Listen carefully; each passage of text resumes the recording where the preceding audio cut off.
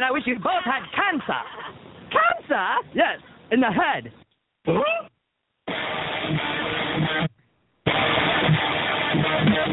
I'm tired as hell, and I'm not going to take this anymore. Pay no attention to that man behind the curtain. Are you telling me you built a time machine? What is it, DeLorean? This is Stupid Cancer Show. Uh-oh. Sounds like somebody's got a case of the Mondays.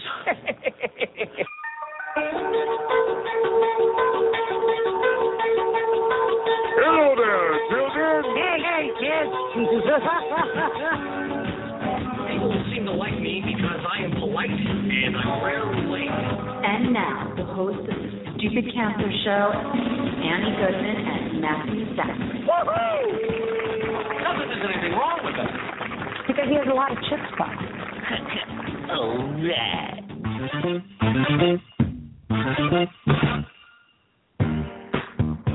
Monday, October 27th, and welcome to the Stupid Cancer Show, the voice of young adult cancer. I'm your co-host, Matthew Zachary, a proud 18, soon-to-be 19-year young adult survivor of brain cancer. My fabulous host, Annie Goodman, is again off for the evening. We wish her well. She is a journalist and young adult breast cancer fighter. We are your hosts for the Stupid Cancer Show. It's not okay that 72,000 young adults are diagnosed with cancer each and every year. So, got cancer under 40 sucks, huh? Time to get busy living, folks, because the Stupid Cancer Show is changing the world, one chemo infusion at a time. I'm Kenny Kane, co-founder of Stupid Cancer, welcoming all of our first-time and returning listeners on Blog Talk Radio, iTunes, iHeartRadio, or listening to the archives on stupidcancershow.org. Tonight's show, very special conclusion to our coverage of National Breast Cancer Awareness Year, Planet Universe. Spotlight on the Young Survival Coalition, a great organization highlighted tonight. The great work being done over there with Gene Rowe, the Associate Director of Survivorship Programs, Medha Sutliff, who's the Northeast Regional Field Manager, and survivor Khadijah Carter. Live here in studio, spotlight on Vanessa Laven, founder of Survival Organs.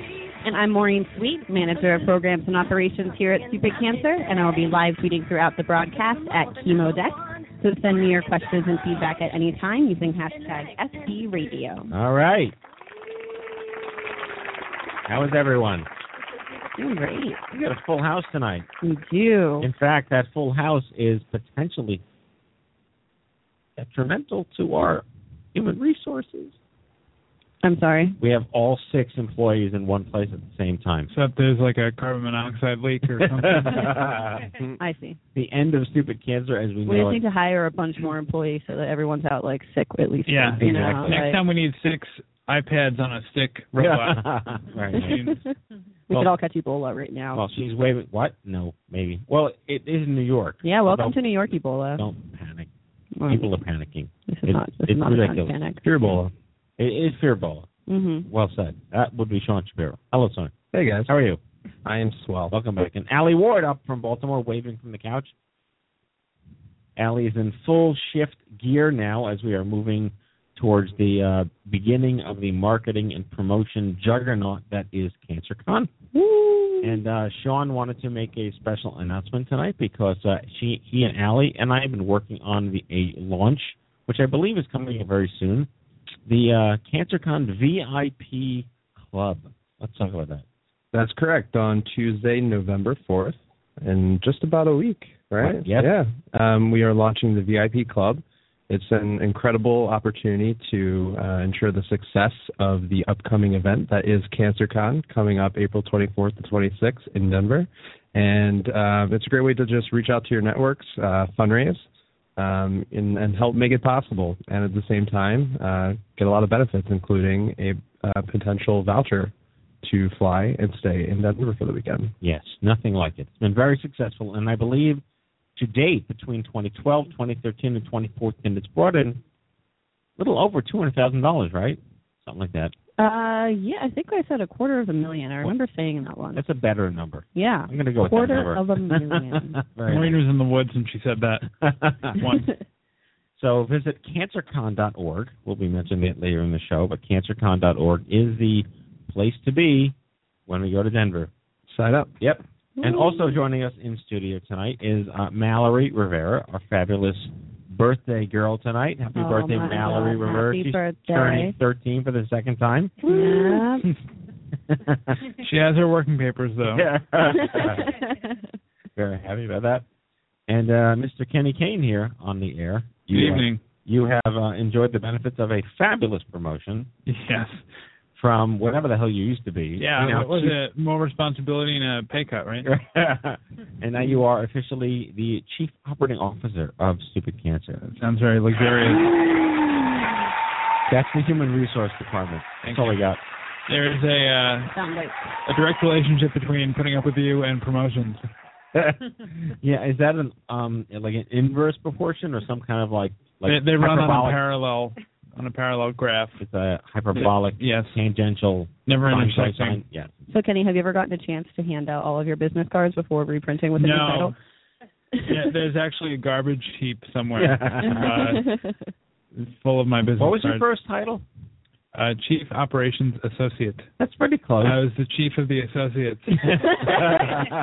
And it was underscored by Chief Crackberry Officer. That's right. Back when we had nicknames. Yeah, I was the guy with the BlackBerry. You had the black. That's right. I can't believe I knew you when you had a BlackBerry. I know. Pre-Apple. How far you've I didn't even have a beard. That's right. You were very little. I was. Yeah. I was 13 for the second time. I know. You youngin. Yeah. Anyway, I am off to D.C. tomorrow. I have a 5 a.m. board time at Newark Airport. How excited out of Newark. They wanted me to fly because I couldn't drive, and I had to be there by 9 a.m. Well, if you're lucky, they'll quarantine you. Yeah. Out of Newark. Yeah, I can't. I can't believe you agreed to fly out of Things Newark. I do for people. Just crazy. You're just a nice person. Yeah. Well, I want to wrap the banter here around a very sensitive issue because this is the last week of life of Brittany Maynard. She, if you haven't been living in a cave, is a young adult with glioblastoma multiforme stage 4, which is not a death sentence, but it's pretty much it'll just wreck you for life if you survive it. And she just got married, correct? And then possibly. I know she is married. I think it's relatively recently. Yeah. So she moved to she married a year ago. Thanks, Mel. And factcheck.org here in the house. And she moved to Oregon for their compassionate death law. Yeah. So Oregon is one of 4 or 5 states that allows you to. Some people call it assisted suicide. We prefer to say compassionate death. Some people might call it euthanasia, whatever it is. But choosing to end your own life. And so that is legal there, and she and a large portion of her family have moved out there to live out her final days. Now, no kids, right? Just married? No, she wanted to have children and was unable to, well, not unable to, but was diagnosed. And, so she has chosen November 1st as the day so that she could stay around for her husband's birthday, which is at the end of October.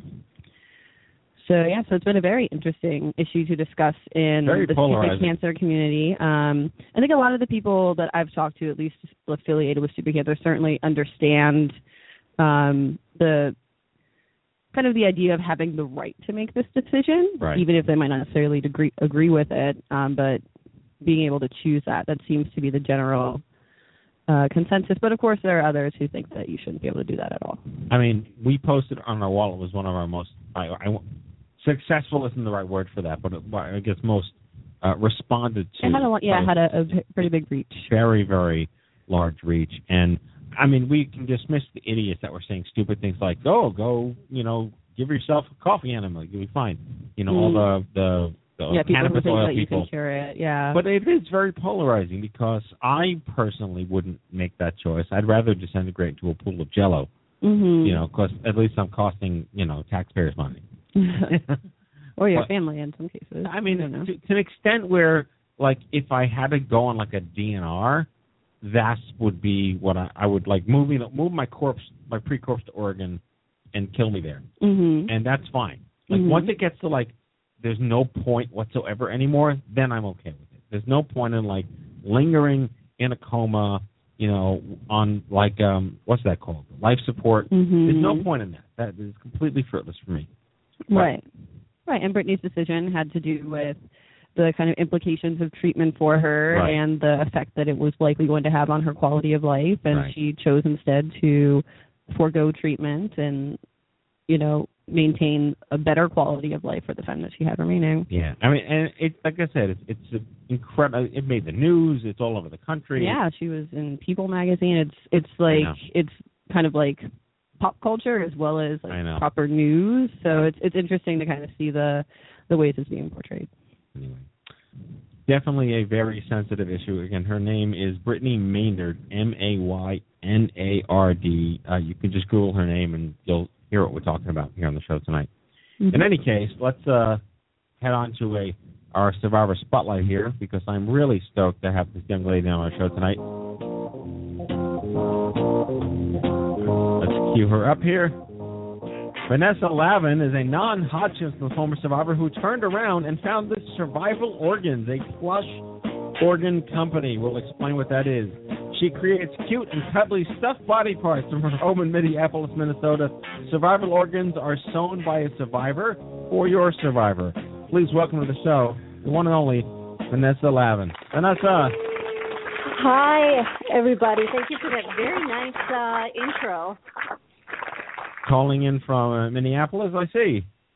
Yes, that's where I live, but I actually am from Union City, New Jersey, right across the river from New York City. Are you calling in from Jersey now, or are you calling in from Minneapolis now? No, I'm calling in from Minneapolis, but I grew up in Jersey. Jersey wasn't horrible enough for you and moved to Minneapolis? What are you trying to say about the land? I don't know. It's pretty cool here, actually. No, it is cool. I was actually just in Minneapolis with Allie Ward, sitting here in our studio, our VP programs, because it was one of the cities in contention to host CancerCon. And awesome. We had a very pleasant time there. We got a huge tour of the city. And regrettably, it was during one of your phenomenal 85-inch in a day snowstorms.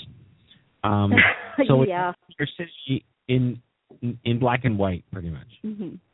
Mostly white. Mostly white.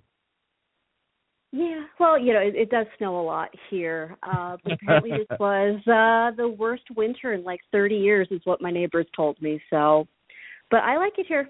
I really don't miss Jersey, so. No one misses Jersey. I'm just saying. It's kind of like true. It's just a thing that exists. In any case, let's go back to 2000, and you were diagnosed 25 years old in 2010 with non-Hodgkin's. What was your life like before? What were the symptoms you experienced, and how did this all come to pass? Well, I had gotten married, and I went out to Spokane, Washington to visit my in-laws, and I caught a cold on the plane, which really didn't surprise me. When I came back, my cold never went away, and it got worse and worse, and I was doing martial arts, and I went from being, the favorite in the class to barely being able to get through, our warm-up sessions because I just couldn't breathe. I kept complaining of heaviness in my chest, and I had this really bad barking cough, and I started sweating at night, and I started getting nosebleeds, and everything kind of seemed, there was a good explanation for everything. Nosebleed from, the AC, sweating at night, maybe I was just wearing too many clothes because it was the summer. The cough, though, that my doctor thought was just asthma, and being exposed to my dad's secondhand smoke, it never got better, even with nebulizer treatment. So I got a second opinion, and I was told flat out they had no idea what was wrong with me. But they did emergency surgery because they saw my heart was enlarged on an X-ray, and I went to the ER. They popped me open, in surgery, and when I woke up, I said to my husband, so is it cancer? We kind of thought about the things that it could be, and he said, well, yeah, and I remember saying, oh, I'll be all right, and then I passed out again from the anesthesia, and I ended up spending 2 weeks in the hospital. We went from thinking I had no chance to live to 50-50 with primary mediastinal large B-cell lymphoma, and I did 6 rounds of hyper-CVAD, which is like R-CHOP with extra stuff, and I was declared in remission halfway through, and in January 2011, I finished chemotherapy, and I've been okay ever since. Well, we like happy ending stories, and it's certainly amazing that you went through this and came out, on the other end as amazing as you are. I find what's most interesting in a lot of the people that come on the show is that, and this show, the other half of the show is on breast cancer. The general public tends to think that cancer is one disease, like polio, and breast cancer has like 30 million different subsets of itself. But like non-Hodgkin's lymphoma, Hodgkin's lymphoma, all these crazy different subsets. Can you explain what is mediastinal large diffuse B cell? How does that factor into anything? Well, so that was actually the big question when they opened me up. Mediastinal means that it was in my chest from kind of my sternum. You have your lymph nodes surrounding your heart and in your sternum. And the question was my tumor growing from my heart muscles out, or from kind of if you are looking from behind, kind of from my sternum towards my heart? If it was growing from my heart out, they were going to put me into palliative care because there was absolutely no chance of recovery from that. But since it was kind of starting in my sternum, I was going to be more likely to be okay. And the large diffuse B cell part means that it was I really don't know what the large part means, quite frankly, but the B cells are one type of the cells that make up your immune system. We hear about AIDS patients talking about their T cell counts. It's the other cells that make up your body defenses, but mine just affected the B cells, and basically it was all because of that cold I caught on the plane for whatever reason, and that's where science is trying to figure out why. My immune system went into overdrive, and those cells that were mutating that were dividing were mutated incorrectly, and that's what caused the cancer. So basically, I had cancer of the immune system, and it's in your blood. So even though I had a grapefruit-sized tumor in my chest, they said even if they removed it, I would still have cancer. It's similar to leukemia, in the sense of wherever you have it, it's still everywhere else in your body, not just localized in one spot. Right, and they don't use the word metastatic with blood cancer, do they? I don't think so. I know I did have a bone marrow biopsy done just to make sure it wasn't in my marrow itself, and that came out clear. And my oncologist did say, that was a good sign, but I don't think so. That's not a term I've seen come up. Well, you were treated at Hackensack University Medical Center right across the river in Hackensack, New Jersey. I have a lot of friends that work there. We do a lot of good stuff with them with their partner clinic called the John Theuer Cancer Center, and they have a lot of pediatric and adolescent young adult programs there. Did you experience a lot of that age-appropriate relevancies during your care? Quite frankly, I didn't, but that was because I was in the middle of their transitioning from where they were in the hospital itself to their standalone clinic that they now have. So my frustration was that every other program was barred from me because I either didn't have breast cancer or I was just too young, and I was just completely out of place among these 80-year-olds. That were discussing their retirement options and things like that. And I was just thinking, retirement, I just lost my job, a few months ago. I need a career before I can start thinking about retirement. But from what I've heard, and I've since moved away, the new center is absolutely beautiful. And it truly is, and they have made conscious efforts to focus on the AYA population. So I'm sorry you missed it, but in the end, the next you that's treated there is having a ball. Well, rhetorically speaking, of course, being in an age-appropriate care. Were you? I just want to round out the young adult issues that we try to make a big deal out here. Were you? You mentioned you lost your job. Was that because you could no longer do your job, or there was like a human resources snafu that you had to face?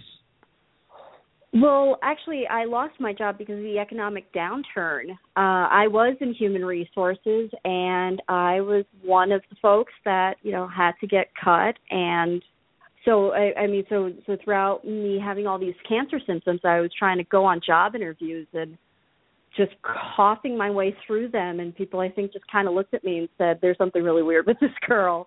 And I didn't get any callbacks. And then during treatment, I wasn't going to go on any job interviews with no immune system and no hair. I was like, there's just no way. And that's part of why I started Survival Organs, was I took the bull by the horns and figured, no one's going to hire me with a gap on my resume. I'm just going to make my own business doing what I like, which is sewing and being crafty, and it's worked in my favor so far. Right, and that's what strikes me most about your experience here. I like to talk when I'm on stage about you have to find an anchor in the sea of chaos when you're going through kind of these things without a net. And you knit, and I wouldn't predict as an old guy at 40 that young women knit. But apparently that's a thing that my grandma did and young people are doing now, and I think it's really cool. So have you always knitted, and that was something that you were able to apply to get through this and manage? Yes, actually. I come from a very crafty, family, so I was always told, idle hands are the devil's playground, and if you're watching TV, you better be doing something more productive than just sitting there, drooling in front of the cartoons. So it was my one anchor point. I couldn't do martial arts anymore because I just was so sick, but I could still knit. It's what got me through my father's death the year before. So I just kept knitting, and since my chemo was also in the hospital, I didn't get, there wasn't a basket out for chemo caps, so I just made my own. And I figured I could just make my own and make them look nicer, and it would keep me entertained. And I started passing them around to some of the friends I made on the floor and to the nurses as well. And it was just, I found that it just kept me grounded, it kept me calm, and it kept me, feeling like I was doing something. At the very least, I could say, you know what, I did this. I made this shawl. I made this hat. I made this toy. I made these socks. I couldn't point to, chemo didn't feel concrete, but knitting did. Doing things, crafty things did. It made me feel like I was doing something with my time. And it's almost like you're creating a voodoo doll of sorts, right? You're creating organs representing the body and the pieces of your body that can get sick. And you have like lymph nodes, and I think you have a kidney, or what are the organs you do have as part of your lineup? Well, right now I have lymph nodes, I have white blood cells, I have thyroids, I have some pancreases, gallbladders, livers, uteruses, testicles from Movember. The testicles do come with mustaches. I also have breasts now for Breast Cancer Awareness Month, so I'm really trying to cover all of the body. And I made one as a joke and just to throw it at my oncologist when he was, bugging me. And it became, like a voodoo doll. And then I had my friend sign them because I make my organs out of cotton. And I just realized, this is a really great get well soon gift. You could just take a Sharpie, have everyone sign it, and give you a new whatever the heck it is that you're missing. And in that, it was just a funny way of dealing with my feelings. And I'm adding more every day too. And I do take requests. I'm working on some colons as well. Those came up at OMG East. People want colons. If you could make me a Matthew Zachary voodoo doll, I would pay handsomely for it. And I'd take it down into New Orleans and get it blessed by some crazy witch doctor. Maybe survival CEOs. Yes. That would be awesome. Yeah, and I've got to restock up on brains. But those that I do have, I just need to actually sit down and make them. Well, my staff will tell you I have about 7 or 8 plushy brains, and I think I have like blue brain pencil erasers on my desk, and they're my go-to when I remember I have them. That is awesome. I've suggested them as passive-aggressive gifts, Very nice. Just leave them on someone's desk. What's been the response? I mean, clearly, I love the young adult cancer world. It's so irreverent and disruptive, and it just thinks very differently than we're used to having in this country. And these is just a great idea. What has been the response, and how are you marketing these and getting these out there? The response among the young adult cancer community has been overwhelmingly positive. I was at OMG East, and I really did not expect to be flooded like I was. I mean, I was sold out by the end of the day. I had hardly anything left. So it's been really great. It's been really great. I'm mostly selling through Etsy, of getting people saying, oh my gosh, my sister loved it, my mom, whoever it was. I get a lot of thank you so much. It made their day. I finally saw, him or her laugh for the first time in a while. I've gotten some older folks, they just don't quite get it. But, I just want to explain, there's nothing funny about cancer, and that's the problem. That's what makes people upset and depressed and angry, and I'm trying to have that way to just laugh about the stupidity and the absurdity of the situation that we find ourselves in when we're so sick. And that's when people start to get it. But yeah, I'm on Etsy. I'll be at CancerCon as well. So I'm on the internet, I'm on Twitter, and I'm on Instagram, and hopefully coming soon to a cancer convention near you. Well, you are very active on Twitter. And you have quite a nice movement and following on social media. Have you been able to get other people to pick up needles and yarn and start knitting?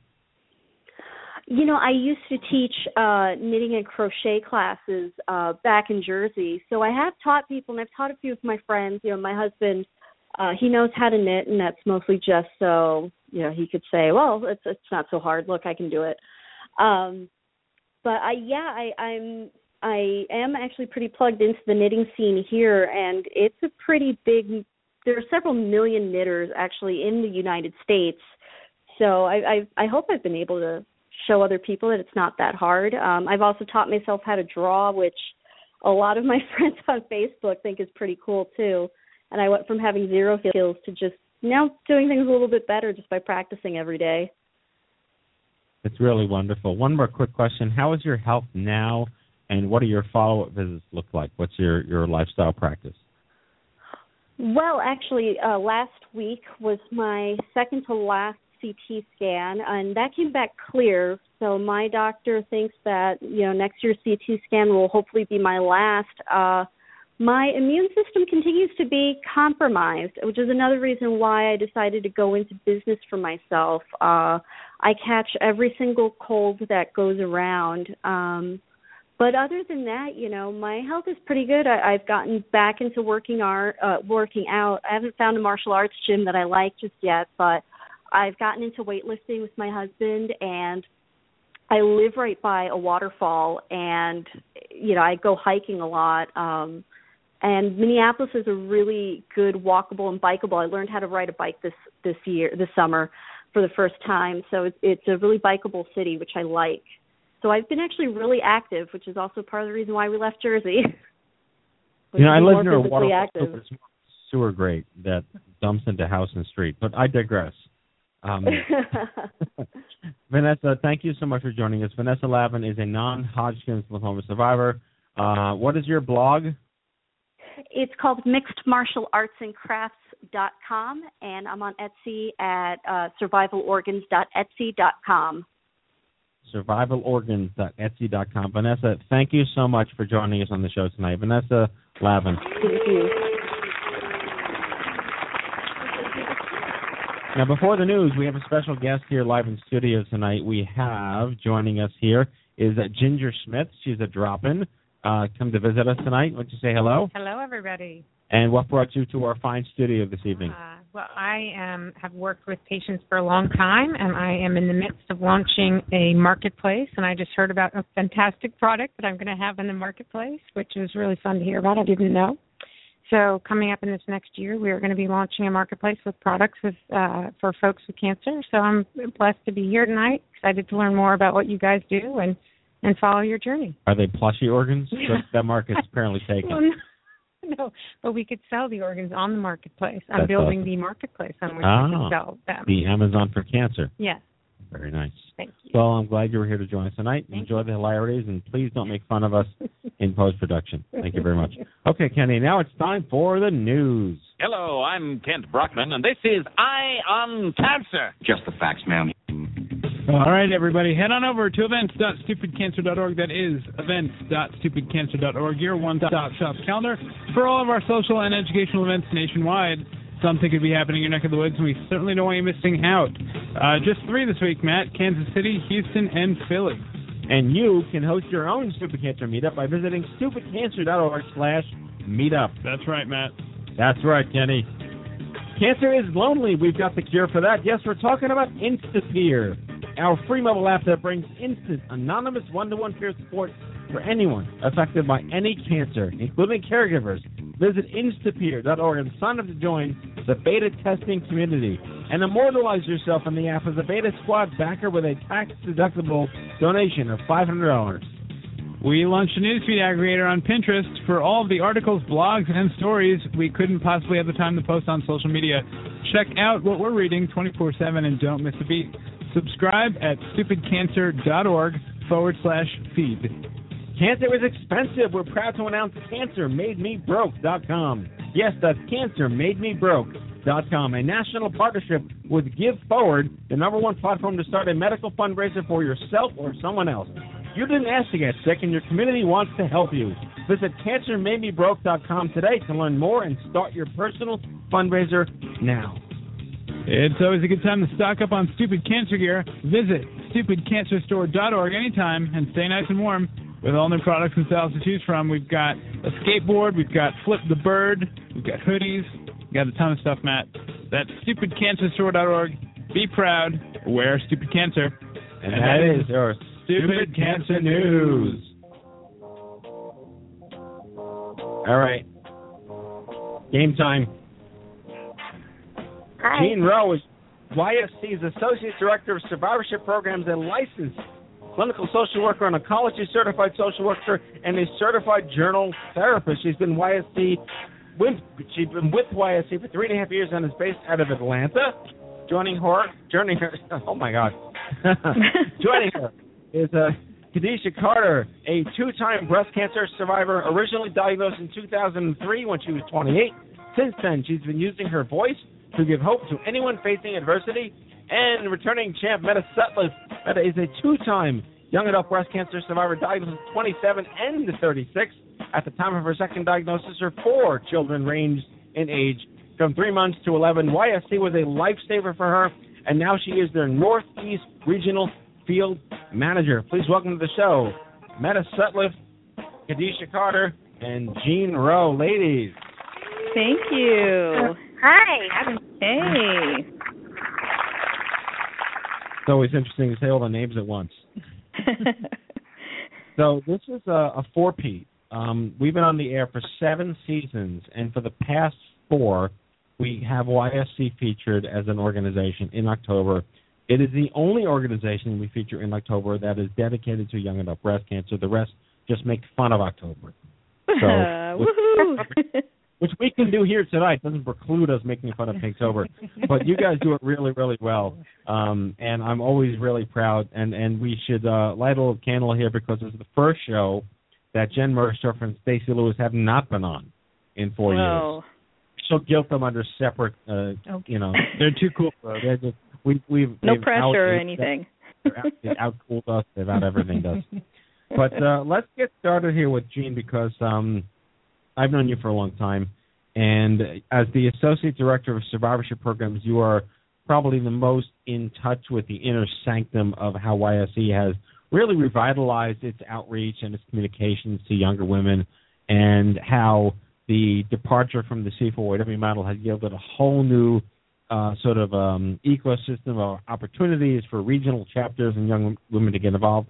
So let's trace the cord back to the wall. It's 1997, right? And that's the year that this got started? I believe so. We're in our 16th year, yeah. So what obvious reasons it got started, but talk us through the origin, sorry. Okay. So YSC started as a New York organization and still is based there. It started with 3 young women who found each other and realized not much was on deck for them as survivors in terms of awareness or information or research, and so they founded YSC, and it was a very grassroots movement. They recruited about 11 other people who are, some of them are still very involved with YSC. In fact, Lisa Frank, who started Tour de Pink, was in Atlanta this weekend for the Tour de Pink Atlanta, so it says something about people being really dedicated to the mission of the organization, which is to help young women under the age of 40 at any stage and at any point on their breast cancer journeys. The affiliates kind of grew out of people approaching the organization saying, hey, I want to be able to reach people here. And that worked for a pretty long while. But in 2011, Jen Merstorff and I actually started on the same day, and things started changing practically the second she touched down to really grow us from an affiliate structure to a regional structure with the goal in mind that the affiliate structure, we didn't have the infrastructure within our organization to grow that way. We couldn't offer the staff support in the way that it needed to be. So the way it works now, networking programs who were part of the affiliates are now face-to-face programs. This is an example that are all peer-led. So young women all over the country, if they want to, they can approach Medha, for example, in the Northeast and say, hey, I want to start a face-to-face group, and we get them going. There's no fundraising component, which there was under the affiliate structure, and within a year we grew from under 30 groups under the affiliate structure to nearly 100 under the face-to-face structure. So that's a good example of how that change practically brought immediately good results to reaching more young women. Well, that's an excellent segue to Medha, who is the Northeast Regional Field Manager, and we'd love to learn more about this transition from the affiliate model to the regional model. We found it works really well here at Stupid Cancer as well, because then you're giving people this organic opportunity to take an active role. Talk us through that structure and how that works. Absolutely, Matthew. Thank you. So I have a kind of a unique perspective on the success over the last couple of years. I actually came up through the ranks with YSC. I found YSC after my diagnosis almost 10 years ago, and I was a volunteer for many years. And I live near Columbus, Ohio. And we had a great affiliate here with some amazing young women, some of my best friends, who worked long hours, as you understand, volunteering and growing the affiliate. But so we had this great affiliate in Columbus, and we had we didn't have an affiliate in Cleveland or Cincinnati. So it was really an indication, I think, when Jen Merstorff and when this regional structure, was adopted by YSC, that, we really want to fulfill our mission to reach every young woman who's facing breast cancer.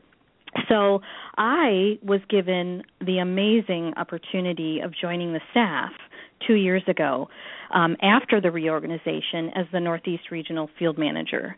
So in this role, not only did I want to nurture those existing groups that we had coming out of the affiliate, but also really put the emphasis on outreach, because there are so many young women that don't live near one of our affiliates that needed support and assistance. So that's what I did. I hit the ground running in the Northeast. We have 4 regional field managers. I'm one of them. 4 regions, and my region is 15 states. Of course, New York is in my region, and because I live in Ohio, thankfully Ohio was pulled into the Northeast.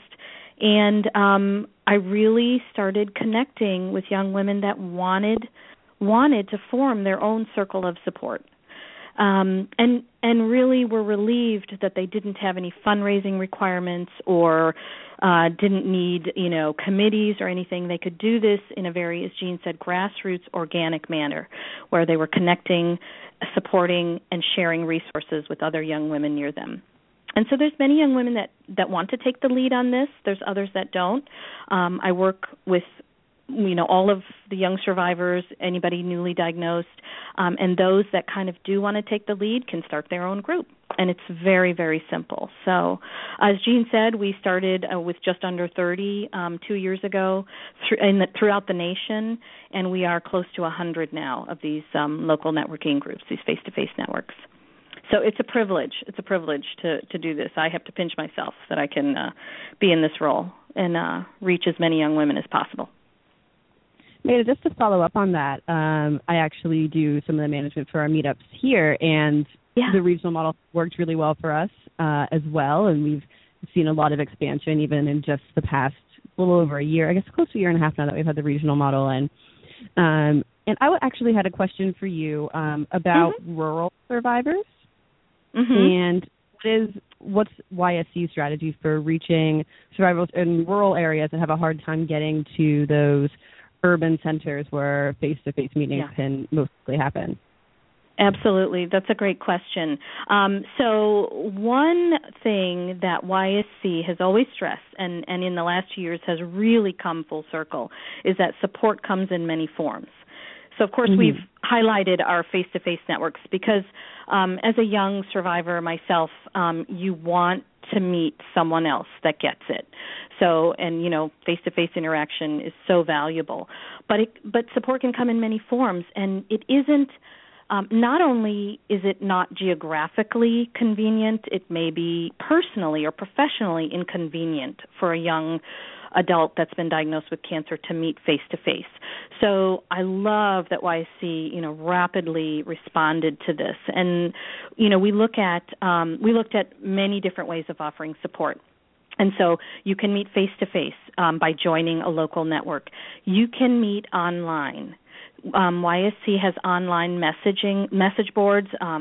We call them our community boards. They're online bulletin boards, chat rooms, whatever you want to call them. It takes a minute to register a young survivor. They're logged on, and they can connect 24/7 from their computer at home with other young survivors around the country on a variety of forums. Under 30, diagnosed under 30, fertility issues, diversity issues, regional issues, anything. So online, in person, and then, of course, one-to-one, where, Jean, I'm sure we'll touch on this, we have a Survivor Link program where you can sign up and be matched with a peer who's gone through a similar circumstance for ongoing telephone support one-to-one. And then, of course, we can mail resources, materials, resources. So there's a number of these forms of support so that if you do live in a rural area, or even if you're in an urban area but you have young children and can't get to a meetup, there's support available for you. And all of these are described on our website. So then let's get to Khadijah Carter here live in studio. And by the way, we love when people come live in studio. It's nice to see faces and eyeballs and reactions. Well, it's good to be here for many reasons, clearly, yes. Yes, absolutely. So you are a beneficiary of the YSC, someone who discovered them and have almost like self-profited emotionally, physically, psychologically from all that they offer. You're 11 years out, diagnosed when you were 28 in 2003. Your daughter was 6. Yes. Another issue in the young adult world is, we're not 80. We have kids, in fertile years. Tell us your story. Well, I was 28 years old, and I felt a lump in my breast. I brought it to the attention of my gynecologist, and initially I was told that it was probably nothing because I was only 28 years old. It's always nothing. Oh, it's always nothing, right. So my follow-up exam to have a breast sonogram was scheduled a month later. They noticed something suspicious. My biopsy was scheduled for 6 weeks after that, and eventually I was told I had breast cancer. So from the time I felt the lump in my breast, it took almost 5 months before I was diagnosed, and that happens to a lot of women. So you probably would have been stage 1 if taken seriously. Possibly I was stage 3 at that time. Right. So. Well, that's a major issue in all of healthcare. I mean, we can always point fingers in different places, but primary care just isn't aware. Right. OB-GYNs just aren't necessarily aware. And it's almost like the cynic in me says, well, could a self-exam, no one takes you seriously medically. Right, and it just made my doctor uncomfortable. They didn't think that I would have breast cancer. So how did you talk to your daughter about this? Medha, you had children too, and I want you to chime in after Khadijah. Well, I kept the language really simple for her because I didn't want her to go to school and say, my mommy has breast cancer. So I just said, Mom, I'm having some issues with my breast. I'm going to have surgery. The medicine. But she was sick. She can understand this. Right, right. So I remember telling her that the medicine that I would have to take would make me lose my hair. And I looked at her, and she had a little tear rolling down her face. And I remember when my hair started falling out from the chemotherapy, and I had it shaved off. And when she saw me, she said, "Mom, you look beautiful bald, but you have to wear a wig to my school." I said, "Okay, that's a wig on my head." Anytime I went to her school, but from that time, I was affiliated with YSC. I actually worked with them, and I would travel to different conferences all over the country and speak at different events, and I would bring my daughter with me. How did you find them in the first place? Well, because the internet was not the internet. Well, I agree.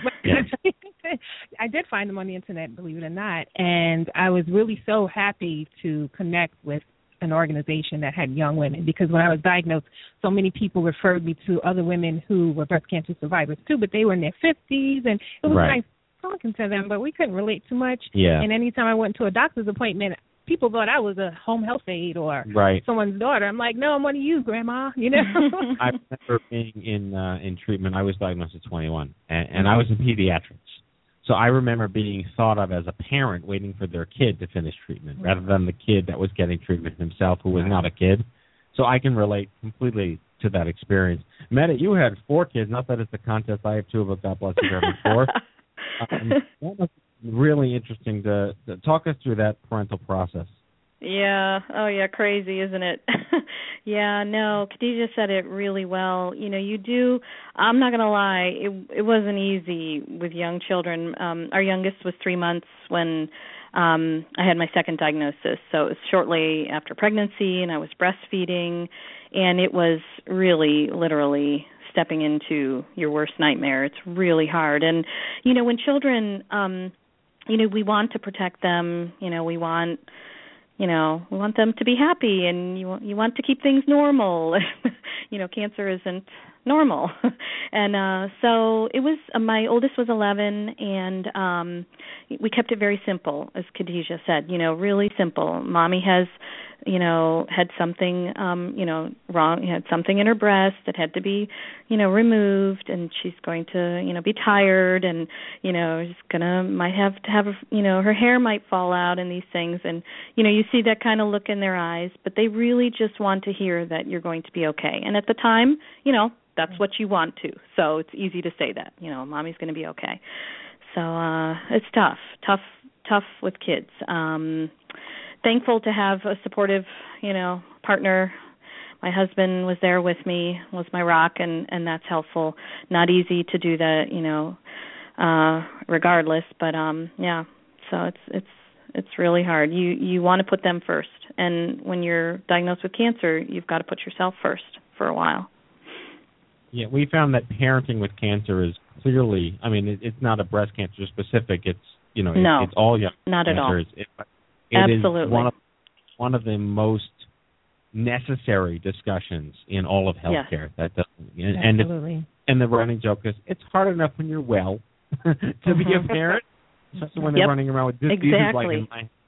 Yes, exactly. Let me go back to Jean for a second. Jean, can we talk about these other, besides the face-to-face, which are clearly, you know, they're like direct-to-consumer support groups. It's like a make-your-own Sunday version of how to help yourself and other people, which I love.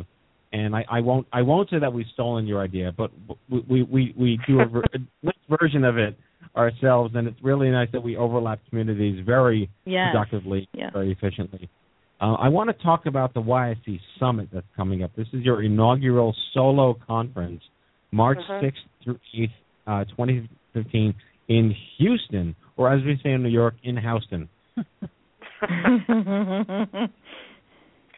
Well, it's an exciting time that's going to be there. You know, our programs team, which I'm a member of, Megan McCann, who is the Associate Director of Programs, and May Zing, who is an Event Associate, are the primary organizers and whiz bangs behind the entire event, which we all pitch in and help, but they are the two main people who are putting it all together. And we're excited about this solo act. It's going to be one of these things that we are getting to decide how we want to do things, listening to the feedback from our constituents from past offerings that we've had, to make sure that we're offering things that matter most to them. One of the subjects that continues, as with me being an oncology social worker, I've been on both the provider side and now with YSC, one of the biggest conversations that continues to happen and continues to need to happen is about intimacy during and after cancer, and that's going to be one of the big focuses of the conference, as is talking how to talk with your healthcare providers. And I think, right, without judgment or criticism, the white coat still holds a lot of power in terms of what people will actually say to their doctor in the appointment, and then what they still don't understand or need to know after they've left an appointment. Or really about fertility preservation, I'm hearing still that people don't find out in a timely fashion about how to go through fertility preservation prior to treatment happening, and that shouldn't happen. So these are some of the topics that we're going to make sure that we're offering experts about. One of the things that I'm pretty excited about is that we're offering a pre-conference continuing education program for mental health workers who work with cancer survivors and any nursing professionals who do, about fertility preservation. And we have a local doctor in Houston who is with MD Anderson and helped start their whole fertility clinic related to oncology as the speaker, and she's also going to be speaking at the summit. So while some things may feel a little bit the same, it's going to be very different. The talks are going to be fashioned, I think, more in brief conversational presentations, probably to give just a lot more opportunity for the participants who are there to ask questions and interact with the presenters. So we're really excited about it. I mentioned this on the show in the past, and I am so fascinated by the new science in reproductive rights that are out there now, that we're at a point where, and this has been around for a while, but now they're reaching a point, and I think we all know Lakshmi Kondapalli. Did I say that right, Maureen? Kondapalli. I'm very close. Very close, very close. Who is one of the nation's leading oncofertility reproductive endocrinologists and PhDs out there. Real brainiac. She's a descendant of the Teresa Woodruff School of I don't give a shit that you can't say no, but we're going to make this happen anyway. And she was telling me about how they can actually scrape ovarian tissue and harvest it later on to collect follicles. So you can actually have an oocyte, an ovarectomy, at any time before your treatment starts, where you don't have to go on the hormones. They just take it out, they freeze it, and they deal with it later. And the technology is moving in that place now. The issue, of course, is states' rights and insurance and how that gets billed and who's in charge of it. But it's still progress, and I'm unbelievably fascinated by that. Great. That sounds hopeful. I want to talk about Tour de Pink because I know that drives everyone crazy in October because everyone's like cycling in Mersdorf. Poor Jen Mersdorf. I have nothing but sympathy for her. What is Tour de Pink? Are you asking Jean or are you asking Jean? Medha? Go ahead, Jean. Yeah, go ahead, Jean. Tour de Pink is a bike ride that happens in 3 different locations in the country. It started in New York. Lisa Frank was the founder, and it's a 3-day ride that I believe starts in Philly and ends in New York. And then YSC decided, this was before my time, Tour de Pink Atlanta happens. It's a 1-day ride, and that's where my biggest experience comes from. We just had it on Saturday, and it's an all-day event. So while the riders are out there, there's a lot going on for survivors. It's like a little bit of a festival. There are lots of vendors and good food and live music and lots of cheering going on. It's very moving to see survivors take part either in a 5K or ride. They're different tiered distances. So the last rider on Saturday was a survivor, and she apparently had struggled a little bit, right? I don't know what her distance was. She went on one of the longer rides, and she was sobbing when she came across the finish line. And she had two people who intentionally signed up to do nothing but ride beside her while she was out there. So it was very moving, and she was okay. It was just an emotional day to watch someone who's gone through a life-threatening illness to regain their strength and train for something that sounds, really good going into it, and then is very physically challenging, and just having all these people, some you know and some you don't, really cheering you on when you finish. It's a very powerful and moving day for everyone. And then the West Coast has a 3-day ride as well, and they were almost back-to-back this year. So Jen, I know, was at both East and West, and then, like I said, TDP in Atlanta is a little bit different. So we had a good bit of staff with us, but not her. So it'd be fun to see her there. Khadijah, you write for Ebony, and as a journalist, what do you write about? I actually recently wrote a series on breast cancer pertaining to Black women. I'm focusing mostly on health care, health and wellness, ovarian cancer, breast cancer. I'm going to do something on lupus and just different issues that impact the African-American community. Well, that's one of the things YSC does really, really well. Disparity groups for a conversation I remember having back in the day with Michelle Disney and then Marsha and then Jen. Is you guys do an exceptional job reaching disparity groups out there. And, I commend you on doing that. It's very, very hard to do. It's a very difficult challenge to reach this community, let alone reach them, but have impact with them. So what are the issues that you discuss when you write about Black women with breast cancer? Well, we have less incidence but higher mortality rates for various reasons, less access to care. Sometimes biologically triple negative, more Black women are affected by that. Right. So, and then we have taboos. Sometimes we don't talk about this in our communities. So it's just about dispelling some of the myths about participating in clinical trials, because we need more African-American participants so we can test these drugs on them to make sure that they work. Right. We did a show, I think, 2 years ago in October, which Cohen sponsored. It was for Native American and Pacific Islander with breast cancer, and the conversation was incredibly disturbing. These are cultures that don't even acknowledge disease, or if you do, you're cursed by spirits, or you get almost like excommunicated from your tribe. And how do you even govern those opportunities culturally? And it's just a fascinating insight into the challenges we continue to have. Right, absolutely. The disparities have their own disparity groups. You can go down any Alice in Wonderland rabbit hole you want. Absolutely. Well, we have a few minutes left. I can't let you guys go unscathed without talking about Pinktober, pink nausea, crack for breast cancer, all these fabulous pink porta potty things we have here. Khadijah, what are your thoughts on pink washing in this whole month, and has it been completely co-opted to the point? Because you guys do pink very classfully. I don't know. I'm making up words here. Well, I have metastatic breast cancer, so I love the pink, but there's also the voice of those who are not over treatment. Right. And there has been more attraction as far as people talking about metastatic breast cancer and giving voice to those of us who are dealing with this disease on an ongoing basis. So I love the pink, but I also am screaming too, like, hey, what about us? Exactly. So even though pink means breast cancer, like I said at the top of the show, there's 25,000 different versions of breast cancer, and metastatic is a whole other universe. Right.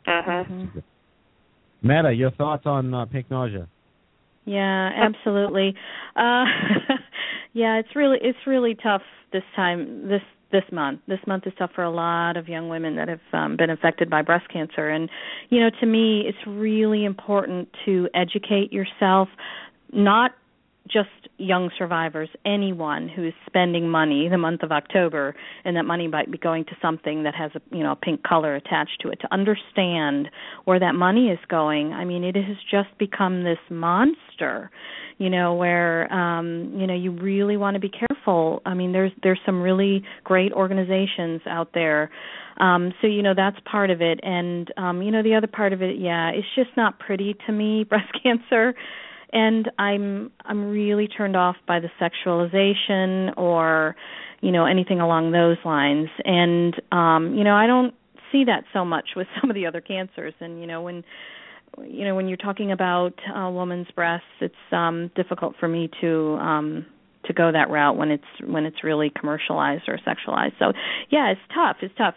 One of the reasons I got involved with YSC is because I really responded to how they treated pink, and like you said, classy. I say classfully.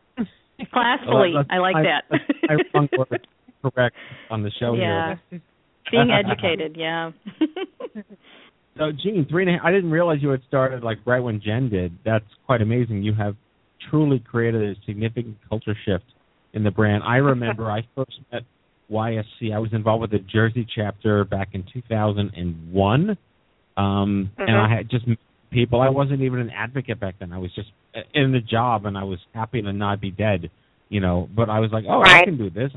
I was a non-denominational cancer person. I didn't go to the brain cancer people and then these people. And stupid cancer is non-denominational. But, what would you say are the biggest, successes and challenges now facing YSC? Well, that question earlier about how do we reach rural communities, Medha gave a great answer about how we do reach people. But, I'm constantly thinking about, okay, not everybody has a computer. How far away is the library so they could get to use a computer? The Pew Foundation research shows that most young adults have phones, but they don't necessarily have the internet on their phone. So keeping current with our demographic is of paramount importance. And we were talking about this the other day that, it used to be that you could go to a support group, or you might be able to call in to a telephone support group. And some of those things still exist, but there's so many different ways for the people that have the ability to access them to connect. But for people who don't, I think it's going to take some rolling up our sleeves and really finding organizations that we can partner with to find out how do we get into not just putting a flyer in a doctor's office or in the library, but how do we actually reach the young women who don't even know we exist? Well said. Well said. Well, the organization is Young Survival Coalition on the web at youngsurvival.org. They tweet at YSC Buzz. And, again, like the quadrifecta, right? The 4P. We'll have you back at 5P next year. Really love you guys. You're one of the key players in the space. We work really well together, and we can make fun of Jenna Cordoli for not coming on the show. Well, I'm really glad that we got to come, so thank you so much for letting us step in and be the second tier. They're sharing the wealth. It's time for a new class of amazing people from the YSC. Absolutely. We love you, Matthew. We love Stupid Cancer. Yeah, it's awesome. Yep. Thank you. So, Jean Rowe is the Associate Director of Scholarship Programs. Khadijah Carter, a 11-year metastatic breast cancer survivor and advocate for Young Survival Coalition. And Medha Sutliff is there, a 2-time Young Adult Breast Cancer survivor and a Northeast Regional Field Manager. YoungSurvival.org. The Young Survival Coalition, folks, thanks so much for joining us tonight. Thanks for having me. Thank you. Thank you.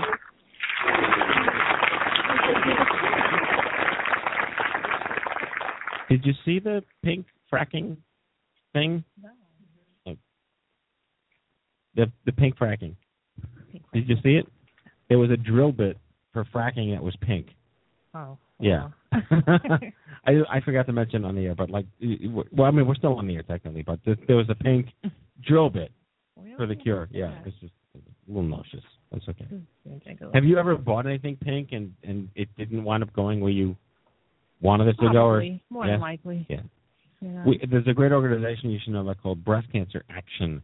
They are Heard of them before. the greatest pink washing watchdog nonprofit in the world. They monitor $1 billion corporations and all the crap they put out there to pretend that it's helping you. And I think their greatest coup in my history of nonprofit, this will be like where I aspire to make change. Yoplait had bovine growth hormone in their yogurts, but we're doing pink lids, which there were two problems with. A, BGH is a trigger for potential breast cancer, which is stupid when you're raising money for breast cancer. Right. But two, the lids, you had to mail the lids in for them to give a dime to Komen. So you had to spend 44 cents. You could collect like 100 lids, that's fine, but who collected 100 lids, right? And you mailed the lid. You couldn't like take a picture of it and Instagram it. No, you had to mail the lid, spend 44 cents on postage and envelope. Oh my gosh. For them to give a dime to Komen. Anyway, Breast Cancer Action, they called them out on their bullshit. They stopped it. They got the BGH out of the yogurt and like total victory. That's awesome. Total win. Yeah. Really cool stuff. And I had to get that out of my system because Thank you for getting that. And I'm thankfully October all day. And now it's time for Movember. It's time for Movember. By the way, Thomas Kentley, that's one of my friends. Oh, you know TC? Yeah, TC Baldy. I'm helping him. Oh yeah, dragging this giant lump across the country.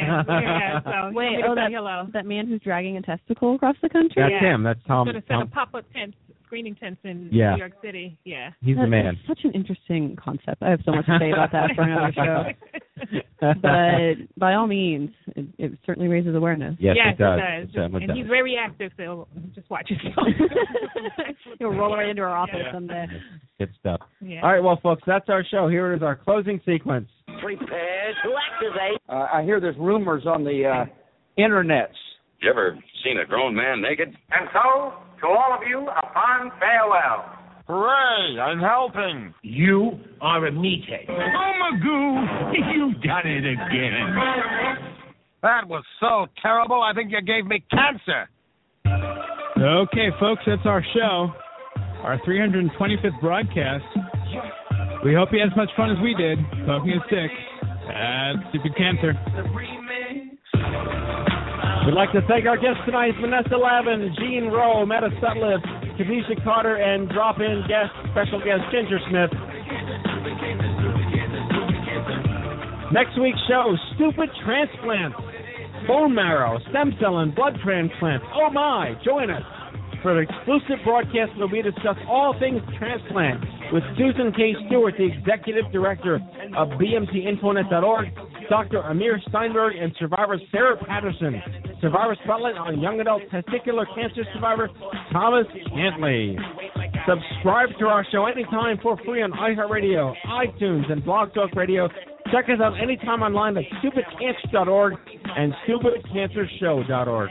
Remember, folks, if it ain't stupid, it ain't cancer. Live from the chemo deck on behalf of Annie Goodman, Sean Shapiro, Kenny Kane, Maureen Sweet, Mallory Rivera, myself, and our whole team here at the Stupid Cancer Show. Thanks for listening. We'll see you next week live at 8 p.m. Good night, folks. And the bulk of us more in this war, too many soldiers are serving multiple tours. So